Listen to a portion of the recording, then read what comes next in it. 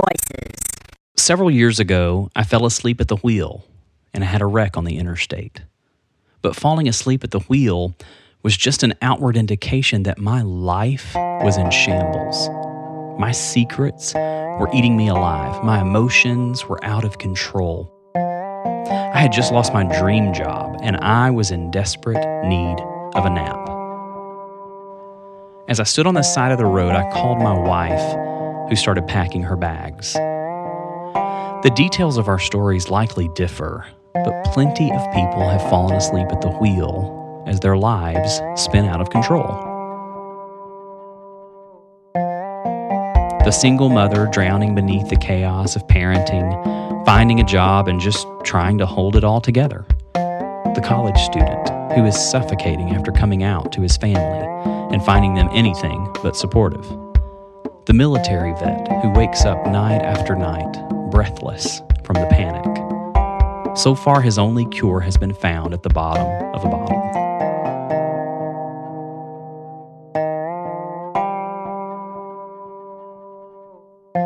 Things are much better these days for me, but I know what it's like to feel completely overwhelmed by life. I've been there. My goal in writing this book is to encourage you to do things like silence your inner critic, cultivate a lifestyle of self-care, and recover from whatever has wounded you. Fear, shame, and guilt have permeated our culture for far too long. It's time to be embraced by divine love, exactly as you are. When my son Ben was around 4 years old, I took him to the grocery store. As I pushed the cart past the yogurt and cream cheese, I stopped to add a dozen eggs to my cart. I opened the carton and carefully inspected each one. I asked Ben if he knew what I was doing. "Checking to see if they're broken," he said. I was pleasantly surprised. A few days after my grocery store trip, I was having lunch with Kendra, a close friend. Kendra is one of those people who appears stable, even in the face of heartbreak and adversity. Keeping up appearances is something we Southerners pride ourselves on. That and college football.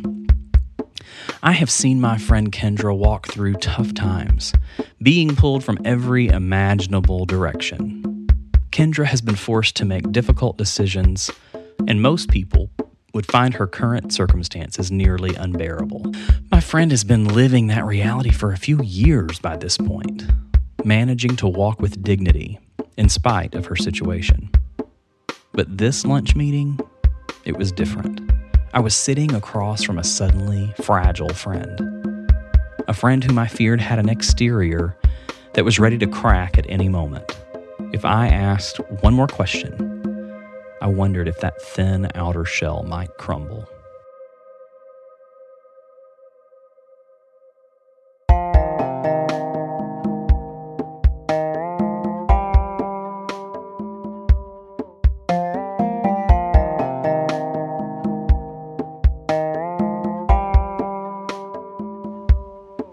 Those moments aren't easy.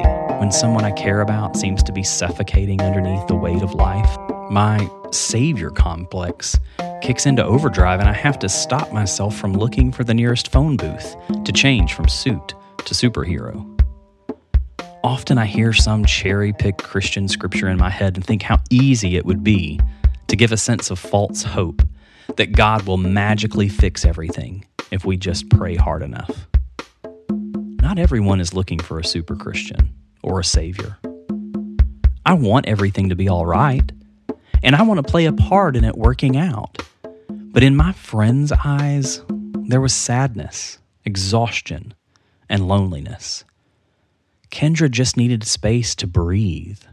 She just needed me to embrace the tension of uncertainty with her and let her know that I saw her. This got it together, keep it together, don't let them see you cry friend of mine was trusting me with her pain and weariness and fear of all that felt uncertain and uneasy.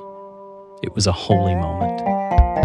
An eggshell holds it all together, protects everything inside. But one foul shake of the carton, one sharp drop, one little push, and splat, out spills baby chicken guts. The harsh reality is this: Sometimes even good eggs crack. The good news is sometimes friends are given the chance to pad the carton with a little extra layer of love.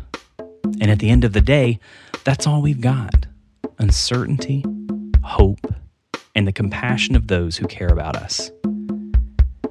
If you're in a rough patch and it feels like nothing is working, here's the thing about hard times. They come and go, just like the tides. Hard times don't last forever. Chaos shows up, and not too long after that, if we're patient and we create a self-care plan and stick to it, calm will show up again. Bad news arrives, and then we take a deep breath and look back on all the bad news we've already lived through. Hard days come, and sometimes they turn to hard weeks and months, but they don't last forever. So keep holding on when life sucks. Eventually, the tide will recede, the waters will calm, and we will have gained new strength and new wisdom for the journey.